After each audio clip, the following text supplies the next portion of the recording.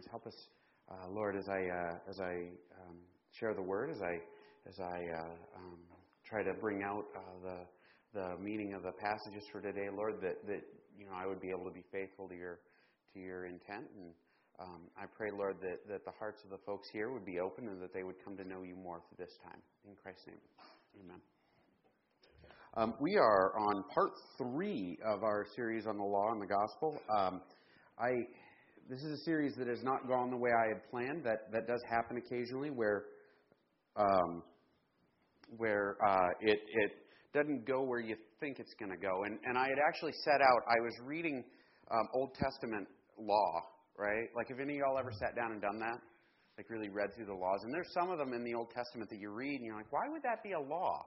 Or you read it and, well, am I supposed to follow this? Like, should I? And one of the things I hear frequently, but one of the things I hear frequently is where folks will say, well, there's this law about having to wear clothing all made from the same fabric. Should I be doing that? Like, or can I wear blends? Like, what's the rule here? And that's actually where I intended to go. But I started out, we started out looking at the law and what the law is and what the gospel is. And that was the first week. We talked about the purpose of the law is so that you know what sin is. Everybody with me? The law, like when you look at the 10 Commandments, when you look at the rules, they do not exist so that you can climb your stairway to heaven, right? Like, you cannot earn your way up there. You cannot be good enough. It is so that you know the standard and you know you can't reach it. I've been running, like I'm gonna run in a race this summer. Carly saw me out running the other day. I've been running, and I have this iPhone app that tracks my speed and compares me to everyone else in the world. And I only look at that so I can know how fast I'm not.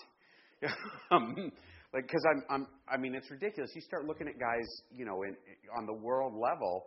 These guys are running, 5-minute miles for, 4 hours, and I'm running much slower. Like, so the standard exists. Like, the law is like this. The standard exists so that we know that we can't reach the standard. And when we know we can't reach the standard, we know we need Jesus to die for us. We know that we need something to get us out of the hole. If I can't climb out, I need somebody to reach down and pick me up and take me out of the hole I'm in. And that's Jesus. The gospel is that you cannot be good enough. You cannot earn your way into heaven. You cannot overcome your sin on your own. And so God overcomes it for us in Jesus. And this is huge, because folks get this mixed up. They get it stuck in their heads that, I've got to be perfect to go to heaven. And that ain't the way it is. Last week we looked at dealing with sin after you become a believer. And the fact of the matter is that we're going to continue to sin because we're infected by sin, right? Like, we're all going to continue to screw up. Can I get an amen? I know some of y'all, you should be amening louder. I'm sorry, I can't believe I said that.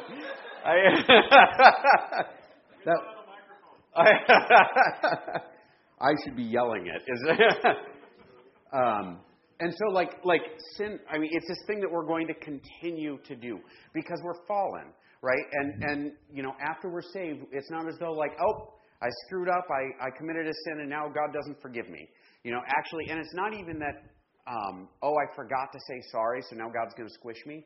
It's that we're forgiven from the moment we follow Christ. From the moment we're in Christ, we're forgiven for everything we've ever done, are currently doing, or ever will do, right? You don't have to, walk on tiptoes, I got to write that one down. Hamlet is one of my favorite Shakespeare plays, and there's a moment in Hamlet where Hamlet sneaks up on his stepfather, and he's about to kill him because his stepfather had murdered his dad. And he's just about to stab him, and he realizes that the guy's praying. He's like, wait a minute, if I stab this murderer while he's praying, he'll go to heaven. I can't do that. I need to wait until he's not praying, and then when I kill him, he'll go to hell, and that'll be perfect. Well, it's not the way it works. It's not as though, the gospel is forgiven. And actually, it goes so far as to say that the law, we're not under the law anymore.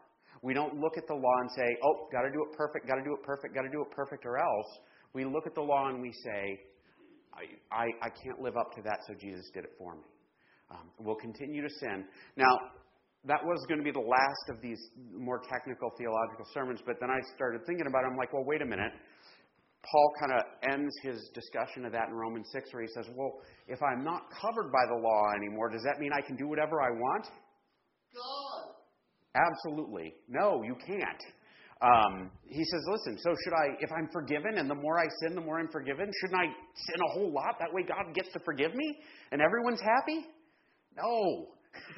And so Romans 8 is actually where we start looking at the topic of like, how do we overcome it? And in digging into this in the first place, I looked at Gordon MacDonald, is a theologian, and he wrote this essay about farming in New Hampshire. And for some reason, farming in New Hampshire, it struck my mind as interesting because he actually bought this farm and never farmed it. He built a house there. And when he picked the spot where he wanted to build his house, he built it himself. And he picked the spot. It was apparently a spot where the previous farmers had, like, dumped their rocks. Do y'all have spots like that? Yeah. And so he picked this spot. And he said, well, it's perfect except for all the rocks. And so he and his wife set about, and they had to haul off the boulders first, because there were boulders in this, I don't know, if any of y'all ever found a boulder in a field you were planning on planting? And so he said that it took them only a couple days to haul off the boulders. The big ones were easy, right? The biggest ones, because they just, piece of equipment, dragged it off and dumped it where the field used to be. I don't know. And the biggest ones were easiest. And then they came back and they looked and they said, well, there's some pretty big rocks yet, a lot of them. And so they brought the truck around and they started loading up these rocks, these big rocks. And they got it cleared enough that they were ready. They put a house up, and their lawn wouldn't grow because there were still baseball-sized rocks everywhere. And they couldn't get the lawn to grow properly because there were too many stones in the way. And so then the longest project they did, he and his wife spent just an enormous amount of time picking up rocks. Has anybody done that? Is it easier to pick up the big ones or to hunt for the little ones? Yeah, because the big ones, you pick it up, it's done, right? The little ones, you got to look for them. I've only driven a combine once, and I know that watching for those little rocks that's a job. And I haven't been allowed to drive a combine since, so it may be a job that's beyond me. But I am offering my services. So I forgot to bump my slides forward. So we're jumping into this 8. We did 1 through 4 before, so we're going to go through them really quick. Therefore, there is no condemnation for those who are in Christ Jesus. For the law of the Spirit of life in Christ Jesus has set you free from the law of sin and death. So, real quick, if you are in Christ, if you are a follower of Christ, if you have come under His lordship, meaning you're taking His teaching, you're applying to your life, you're living this life, you're pursuing God, you're in this active relationship with Him, right? There's no condemnation. You may fail, but God isn't going to show up and say, "Oh, one too many," or what have you. It's not going to happen that way. There's no condemnation for those who are in Jesus. Instead, we come under the law of the Spirit of life, meaning that we're saved by grace and all that. For what the law could not do, weak as it was through the flesh, God did, sending His own Son in the likeness of sinful flesh as an offering for sin. He condemned sin in the flesh so that the requirement of the law might be fulfilled in us, who do not walk according to the flesh but according to the Spirit. So what we learn here is, and I'm going to summarize, Paul is saying, if you are in Christ, you are forgiven. Jesus took your punishment. You will struggle with sin, right? You will struggle with sin until the day you die. You just will. The only way to not struggle with sin is to stop paying attention. Okay? It's the truth. If you stop looking and saying, "Oh, shouldn't be doing that, shouldn't be doing that," the moment you fall asleep at the wheel, there's nothing to worry about right now. Later, it's a different conversation. It ends up being a little like picking rocks, right? And this is why I talked about picking rocks. The big ones are easy, right? The day I became a Christian, I knew there were certain sins I absolutely had to stop doing, right? And it was easy to quit them. The biggest ones are always the easiest. And then actually the slightly less big ones become easier. But the problem is that you end up spending the rest of your life picking up the little rocks, right?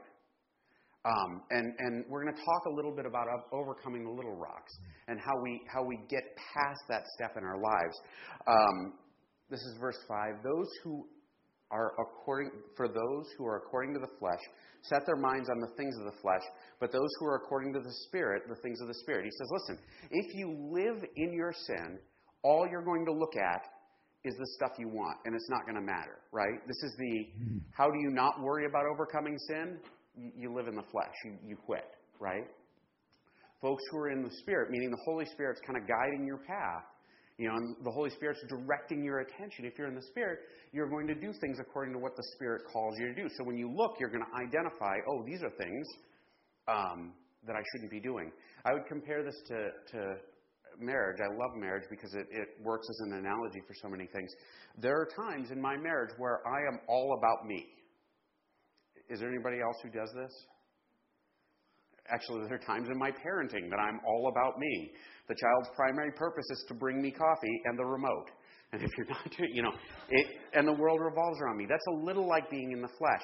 When I'm focused on doing my marriage right and parenting right, my interests and my desires sort of fall to the wayside. I become less concerned about what I want and much more concerned about what you want, or what my wife wants, not what you want. Anyway.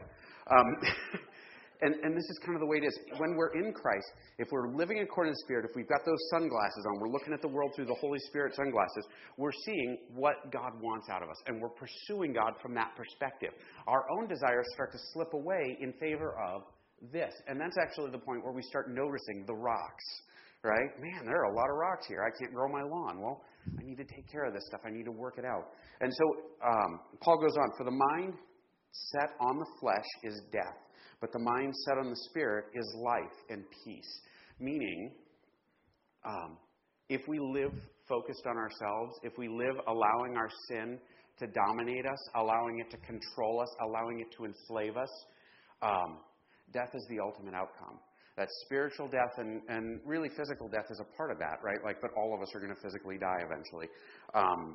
But spiritual death, separation from God, is what he's talking about. The mind set on the Spirit is life and peace, meaning that we draw closer to God. There's increased peace between us and God, right? Like we come to a place where we have this peace treaty between us, like through Jesus. And we become spiritually alive. 7 to 8, because the mind set on the flesh is hostile toward God, for it does not subject itself to the law of God. For it is not even able to do so. And those who are in the flesh cannot please God. So Paul is really working this out. He says, listen, if you are living in this, first off, you can't submit to God's law. You don't even want to. Like this is your rebellion. You're going to live in this place of rebellion. But we as believers, this is actually what he says in Romans 6. You can go back and read it on your own if you don't believe me. He says, we believers, we've died to sin. We've died to this old way of life. This old way of being is no longer a part of who we are. We now are alive in Christ. And so whenever we encounter sin, our objective is to put it to death. To pick those rocks up and throw them in a different field, preferably the neighbors. You do that, right? However, you're not in the flesh, but in the Spirit, if indeed the Spirit of God dwells in you. But if anyone does not have the Spirit of Christ, he does not belong to him. Okay, so Paul says, listen, this is what sinful folks, people who are in sin, people who are in the flesh, this is what they're subjected to. If you are in Christ, the Holy Spirit guides you, right? This isn't you. You're not the people who are guided by the flesh. You're the folks who are guided by the Holy Spirit. When you look at the world, you should be looking at it through that set of sunglasses. You should look at it from that perspective. How do I draw closer to God? How do I serve God more intimately? How do I walk this path properly? Actually, it's a big part of how we know we belong to Him, right? I'm going to move on.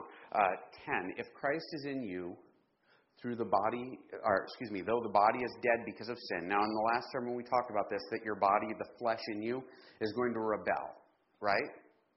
That's when my wife and I have an argument and the perfectly right thing to say, which is the worst thing for me to say, comes to mind, right? And I want to win the fight, and that worst thing possible to say comes out of my mouth. That's the flesh, right? Because there's a part of me in my head that's listening to me talk and saying, shut up, you fool. What are you doing? You're saying exactly that.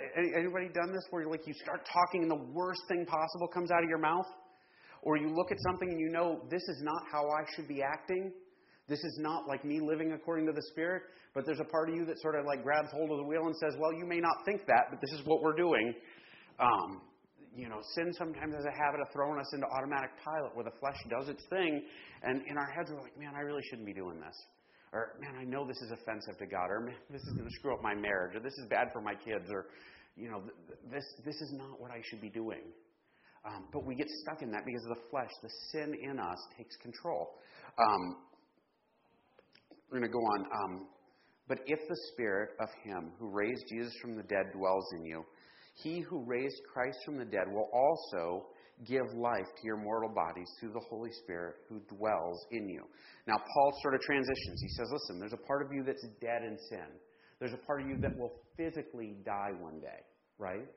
He says, but the Spirit of Him, meaning the Holy Spirit, who raised Jesus from the dead, is in you. And so if He raised Jesus from the dead, He'll also do the same for you. So ultimately, like as we struggle with sin, right? We struggle with sin with an eye on the future, knowing that the Holy Spirit will one day make us perfect. When we're all resurrected, and everybody will be resurrected one day, for good or for bad, everybody with me? We'll be perfect. There'll no longer be that inclination towards sin because our mortal bodies will be remade and that sinful flesh part of us will be gone. Now, there's another element to this. So then, brethren, we are under obligation not to the flesh to live according to the flesh, meaning we don't live with this inclination. We don't have to follow sin. Like we want to, the flesh drives us to, but if you live according to the flesh, you must die. But if by the Spirit you are putting death to the deeds of your body, you will live. This is important. Check this out. By the Holy Spirit, we can put to death the deeds of our body. This is our job and His job, right?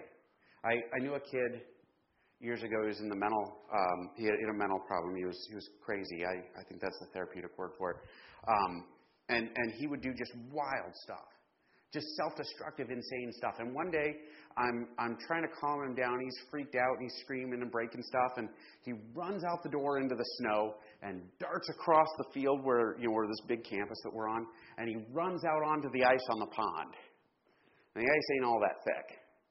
And he runs around in circles out there. And I looked at him and I thought, I should really go get him.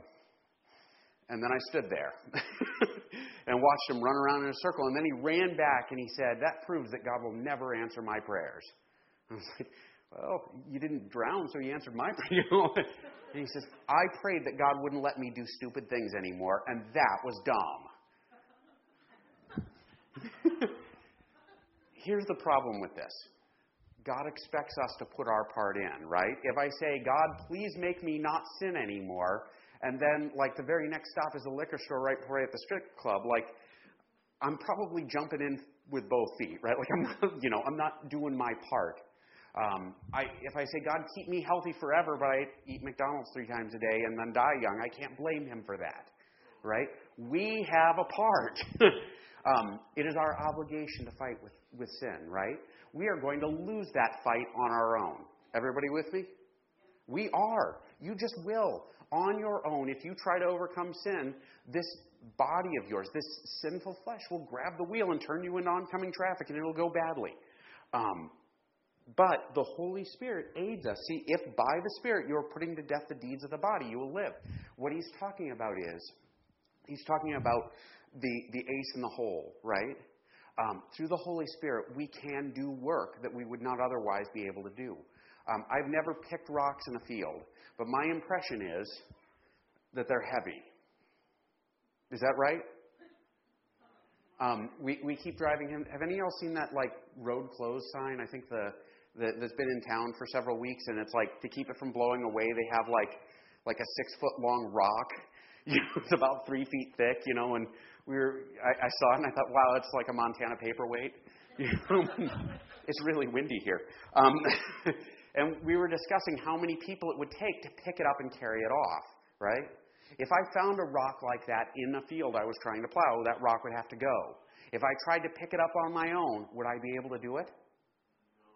When we encounter the big sins in our lives, listen to this. When we encounter the big sins in our lives, if you try to pick it up and carry it off on your own, you will fail. You might find the little rocks and carry them off, right? But even then, on your own power, eventually you're going to get tired of doing it and you're going to quit before the job's done. In order to pick up the big ones, we need, I don't know, is that what a skid steer is? for? That's what you use a skid steer for, right? Oh, I don't know. What do I know about farm equipment? I know it's just not a cow. That's the one thing I'm very sure of. You would bring out a piece of equipment, and with that piece of equipment, you would pick it up and haul it off, right? Will the skid steer do it on your own? No. You have to drive it. I wouldn't let me drive. Anyway, somebody has to operate. I mean, like, the Holy Spirit cooperates with us in this fashion. When we go through the effort of picking up our rocks and hauling them off and clearing out our field so that we can have, like, growth, the Holy Spirit aids us in that respect. But it is a partnership. He draws our attention to it, and He makes it possible for us to accomplish it. Overcoming sin as a believer is a product of the Holy Spirit's intervention in our lives. And so we do it with the Spirit as a joint effort, and we work our way through it. Everybody with me? Actually, I included the next two verses 14 and 15 is the last ones we're looking at. For all who are being led by the Spirit are the sons of God. Now, check this out. If the Holy Spirit is guiding you, if the Holy Spirit is prompting you to fight with your sin, you are still like a part of God's family, right? The surest way to know that God is, that you're not in the right place is you are no longer struggling with sin in your life. You're looking at it and being like, okay, what are you going to do about it, right? That is a bad sign. If we are putting to death sin, if we're struggling with it, if we're fighting with it, if we're striving forward, we continue to be adopted into God's family, right? We continue to be sons of God. For you have not received a spirit of slavery leading to fear again, meaning we don't live our lives terrified of God squishing us, but you have received a spirit of adoption as sons by which we cry out, Abba, Father. Abba is not just a 70s band. Abba is actually like a word. It means like daddy. It's an affectionate term that you would use to refer to a father. So like Abby crawls into my lap and she says, Daddy, I love you. Like that's like Abba would be the word that she would use if she was, speaking Aramaic. And so like when he says, listen, when we're in Christ, we're not adopted into a place where we're terrified of God. We're adopted into a place where we rely on God in this way. Abby is working her way through stages in life, and I love her and I help her with it, right? Sometimes she messes up. When she messes up the stages in life, does she need to be afraid of me? No, sometimes, because she needs to be corrected. But that's ultimately, she doesn't stop being my daughter when I correct her. We live out, let me catch myself here before I say something dumb. Like on Father's Day, I just wanted to draw some attention to this. As fathers, we live out God's example, right? How God would ideally deal with us when we pick our kids up and set them right. When we love them through difficulty. When we teach them how to overcome the silly stuff they're doing. This has been very theological. I'm going to offer some concrete steps here. First off, not all sin is the same. If you are a believer struggling with sin, overcoming sin, first off, it's good to be aware. There's a sin type, it's not a term that's in the Bible. It's something that's very commonly used in theological literature called besetting sin. Alcoholism is besetting sin. It's sin that's so dug in that it's a part of you, right? And overcoming that kind of sin is a lot of work. There's sin of omission and commission, meaning when you sin, you plan it, or you do something, or you fail to do something, right? Jess was mowing the lawn the other day. Can I tell the story? Is that all right? Jess was mowing the lawn the other day, and I was sitting on our picnic table out front watching her. And she got mad at me. And the question I kept asking is, what did I do? Anybody know what I did? It was a sin of omission. I failed to assist in the process, right? And I was wrong. My sin of commission that followed up, I got mad back, saying I didn't do anything wrong. I got mad when I should have said, well, how can I help, right? Commission is action. Sin of omission is failing to act, right? And finally, premeditated versus impulsive sin. Have any of y'all ever said something in the heat of the moment that you sort of wish you hadn't? No, just me. Impulsive sin is when you do something in the moment, you don't think about it, you just do it, right? But there are times when we premeditate sin and we spend time ruminating it and planning it out and thinking, well, what if I? And we sort of line up our situation so we can commit our sin because it's what we really want to do. These are all important to understand about yourself because as you deal with sin in your life, if you're taking it seriously, understanding it's important. Everybody with me? Here are the steps I'm going to offer. Here are the suggestions. First off, the things that do not work. Self-flagellation is not what it sounds like. Happy Father's Day. Anyway, it refers to hurting yourself to make yourself not sin. Like during the medieval era and like the Dark Ages, there were monks who would like commit sins, and when they'd sin, they'd go into their room and they'd take a whip and hit themselves over and over again and say, "Bad, bad, stop it." That doesn't work. Everybody with me? Simply punishing yourself will not make you not sin.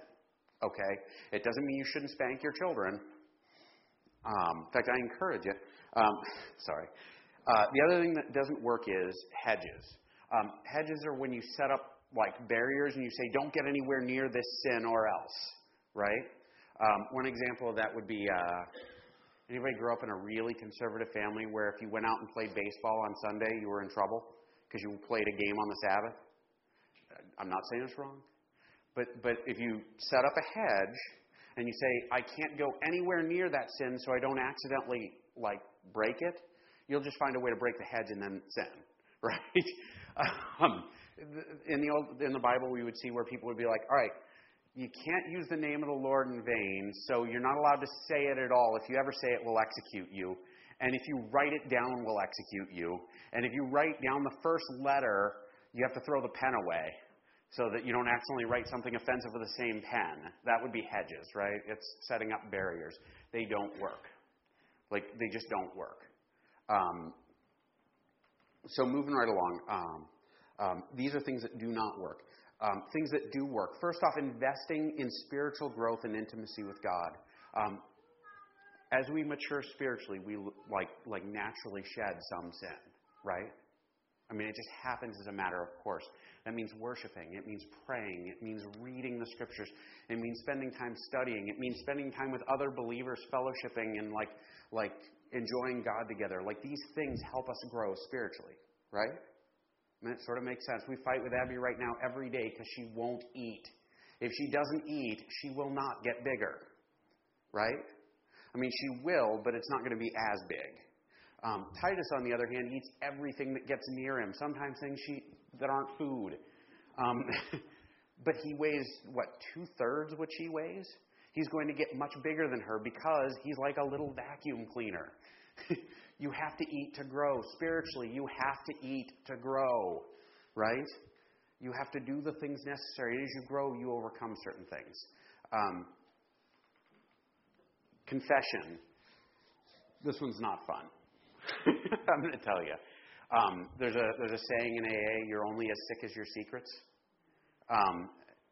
If we have an area where we struggle and we hide it, it will get worse, right? You can't grow mold in the sun. You grow mold in the dark. Sin grows in darkness. The more you can hide it, the better it gets. Confession involves sitting down with other believers, other men, other like folks, and saying, this is where I'm struggling. And it's awful. It's a little like throwing up. But actually, it's generally better once you're done. The thing that goes with a confession is accountability, where you have folks that pull you aside and say, how are you doing with this? Right? It's actually, I talk about AA a lot. I really appreciate the model because AA started out as a Bible study. And the thing that worked for them was they got together, they studied the Bible together, and then they asked each other, how are you doing at not drinking, right? Like they were accountable and they confessed. Confession, accountability, and spiritual growth will take you through almost anything. It is amazing. Spiritual disciplines, I think we're going to do a series on this later. These are not magic. Things like fasting, like spiritual discipline, like giving. These are things that work wonders, but you have to do them right. It's not like, all right, I'm going to fast and then God is going to make me thin and I'm not going to sin anymore. It doesn't work that way. Fasting or disciplines are ways to draw you closer to God, and we'll do a series on that later in the summer, just FYI. Keeping our focus on Jesus. There are folks I talk to that I say this to frequently, 110%, right?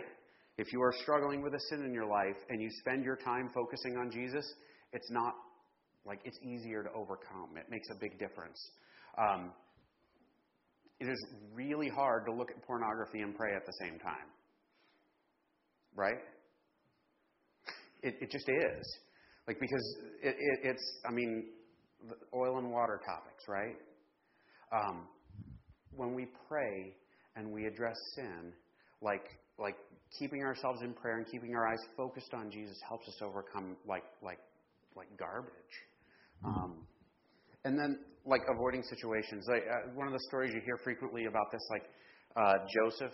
Is it? Am I got the right guy? Joseph in the not Joseph. Jacob.